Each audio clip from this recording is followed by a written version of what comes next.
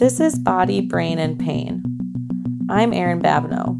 And I'm Michelle Steggy. We are two doctors of physical therapy and orthopedic specialists here to have an approachable and courageous conversation about pain and our bodies that will be forever changing and aging. This podcast is for everyone, not just medical providers. The better you understand pain, the more control you gain. Welcome back, everyone. Michelle and Erin here. Thank you again for joining us. We're excited to have you back listening. So in the next couple of episodes, we want to discuss the fact that how we think about pain matters and why this is so important for our recovery and our body and brain management. And we completely recognize that these are hard conversations to have. And a lot of the topics that we're talking about are tough topics to listen to and to discuss. But that's why it makes it so important to talk about. And so we recognize that this is tough stuff, but that's what we're here for. So just to be clear, we understand also that there are different types of pain, and not all of pain is the same. And so we are doctors of the musculoskeletal system, or issues that have an origin in your musculoskeletal system, muscles, tendons, bones, ligaments, and your nervous system. And so the topics that we're discussing over this podcast are related to these types of pain, because that's our expertise. And especially in particular, those pains that are lasting for more than 3 to 4 months, which we refer to as persistent pain. And we are all about these vulnerable conversations, and Michelle and I are having these conversations, like you've said before, on the daily. And we're so passionate about it because we really do feel like this needs to be public information. Yeah. And ultimately, these next few episodes are our original kind of passion projects and PSA to the world, and why we wanted to do this podcast. So we're going to be debunking a lot of beliefs that our American society holds, which will be really hard, and I know might be a little shocking for people, but that's why this is so important, because it really does influence how we think about pain. And that ultimately influences our recovery and prognosis with having less pain. So as providers, I think, again, it's frustrating to hear patients' journey through the healthcare system. And Michelle, I do want you to kind of talk about why it is so frustrating. Yeah, and we see this a lot, especially with those patients that potentially have been somewhere before they've seen us to address their pain.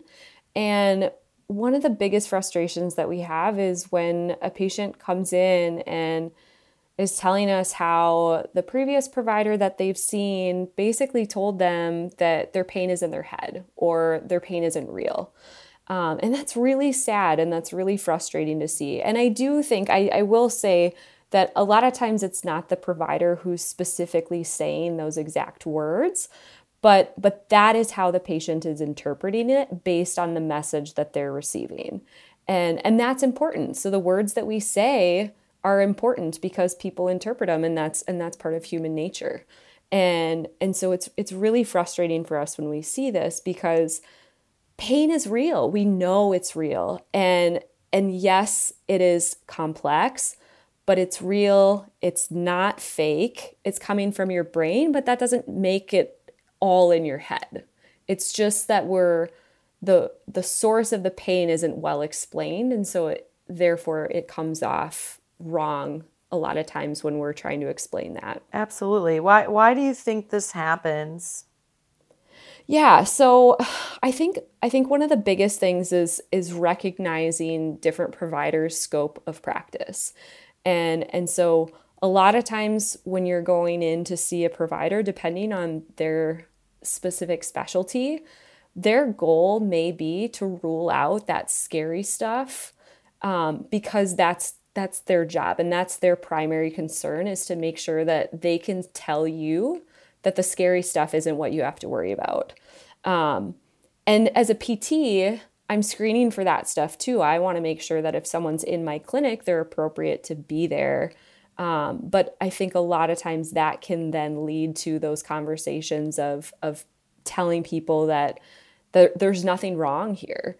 And so it's just a matter of making sure that we're getting people in the right place to get the help that they need. And that's where PT can come in, is to be that guide. Absolutely. I think, visit one with someone, I really want them to feel that your pain is real. We're going to say this so many times in this episode. But it's so multifactorial. And I think that's where we kind of talked about this in the first episode, but that biomedical model is extremely limiting, where, providers are taught that we look for these changes in images or certain, diagnostic testing, and that's what they're looking for, but we're not looking at a patient holistically as far as what is that biology, what's happening in their social network, what's happening in their brain, that psychology impact, and that's what that biopsychosocial model is. And sadly, right now, I think what's hard is, most providers in Western medicine are taught on this biomedical model, even physical therapists. So most of this stuff is kind of newer research, even though it's been around for decades, but it just takes some time to get into practice. And I find it very positive where there's more and more clinicians and practitioners and in our healthcare system where it is changing. It's just going to take some time. Yep. So it takes time. Yeah. Yep. Michelle, can you give me a quick example? I know this happens daily, but what has been the most common thing you've been hearing, given this kind of pain is not real, it's in your head? Yep. Or sadly, we'll get people who've had 4 different diagnoses or something crazy. And again, this is this musculoskeletal pain or, nervous system pain that people have had for over 3-4 months. Yeah. So we see a lot of people who come into the clinic after having specific imaging or diagnostic testing done. And so whether that was, something that they had at their orthopedist or rheumatologist, but they were told after these tests were done that there was nothing wrong. And they were upset by that because we're human and we like to have answers. And when we go to the doctor, I think we kind of have gotten into this position where we expect a diagnosis when we leave. And I've been there. I totally know what that feels like. Yeah. And so when we're told that we didn't really find anything, there's nothing wrong here, that can be super frustrating. And when that happens in our clinic, a lot of times, Erin, I know we've had this conversation where we're like, that's great. Yeah. Like they didn't find anything wrong. Like it's frustrating, but that's actually really positive. Right. We don't want to see the scary stuff. This is good. Exactly. Yeah. But it's that frustration of not having an answer. Yeah. And that's challenging for all of us. And the good news is that in PT, that specific diagnosis isn't a make or break situation for us. And I explain this a lot, especially when someone has come in and they're asking specifically like what's going on. And we know, from the evidence that's out there, for example, with low back pain, we know that it's pretty nonspecific. And as a whole, our profession in the medical, healthcare providers in general aren't great at knowing specific tissues that are causing symptoms. But the good thing is that doesn't mean that we're not going to get you to a place where you're doing better. Absolutely. And so I'm concerned about the things that are going on in front of me. I'm concerned about the person in front of me. And I'm going to watch you move. I'm going to have you do specific tests and measures just to see what's going on, because that's the real information in addition to your subjective interview, your history, that's going to help me get you what you need to get better.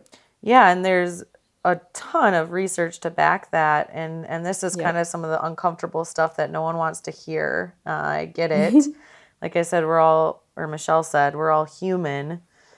That it does seem easier and clearer at time when we have just a label put on it. But most of the time we don't. And physical therapy, our job is to embrace those mucky waters and get you on a track that's specific to you, because sadly, I'm going to get kind of dramatic here, but if it was as easy as we could take a pill or inject a joint all the time, we wouldn't have the back pain and opioid epidemic we have today.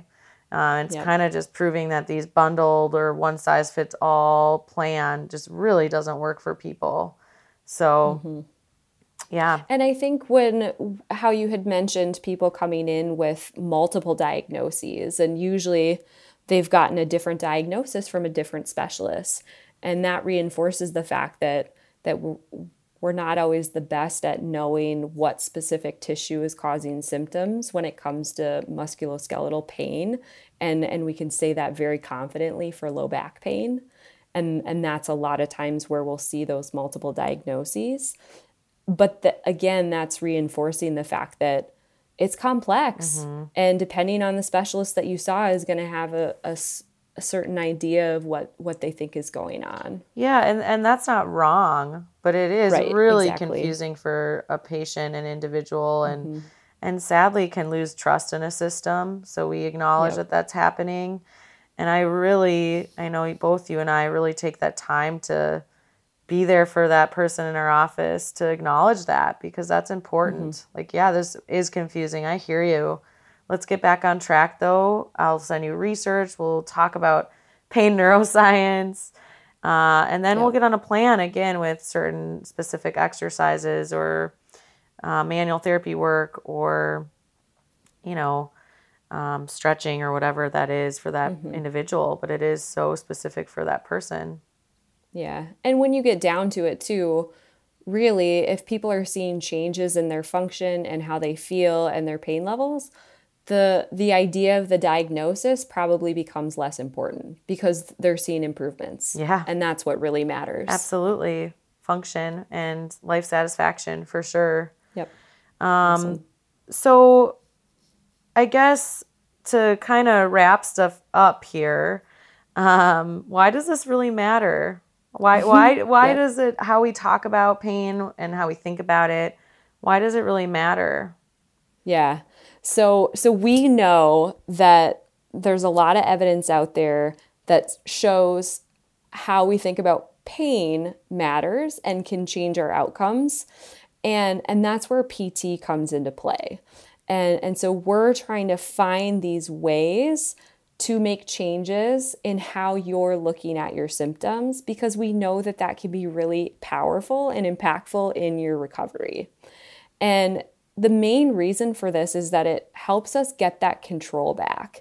And so if we can show you how to use, a specific muscle while you're walking, or focusing a little bit more on your positioning so that you can use said muscle when you're walking, and it changes your pain, that's so powerful. And your brain gets that info, and that can help you downtrain that alarm system. And so it's this feedback that your body is getting, and that's super exciting. And I know I've had plenty of times where I've seen people in the clinic and we're doing this, and they have this moment where they're just like, wow, it changed. Yeah. And that's really exciting. And that's the stuff that we thrive on. And that's that check-in. And so that's that kind of mindset and positive, using pain as information and changing how we're doing things. And so I guess my biggest frustration about the physical therapy world at times, just like any other world, but we're not always fully explaining why we're doing certain things, or we're not telling patients to check in. There's so many great strength, mobility, manual therapists, etc. But if we don't explain why, or you're not checking in with your body after, what's the point? Because if the patient or individual doesn't feel it and they can't have that acknowledgement in their brain, we won't get these larger changes that our brain and body and nervous system are really craving. So it's hard to keep people motivated to do the things that we ask them to do if they don't understand why they're doing it. Exactly. Check-in's good. Yep. Awesome. So I think that's a good place to stop. So through this episode, we've given you a little dive into the conversation on how we think about pain.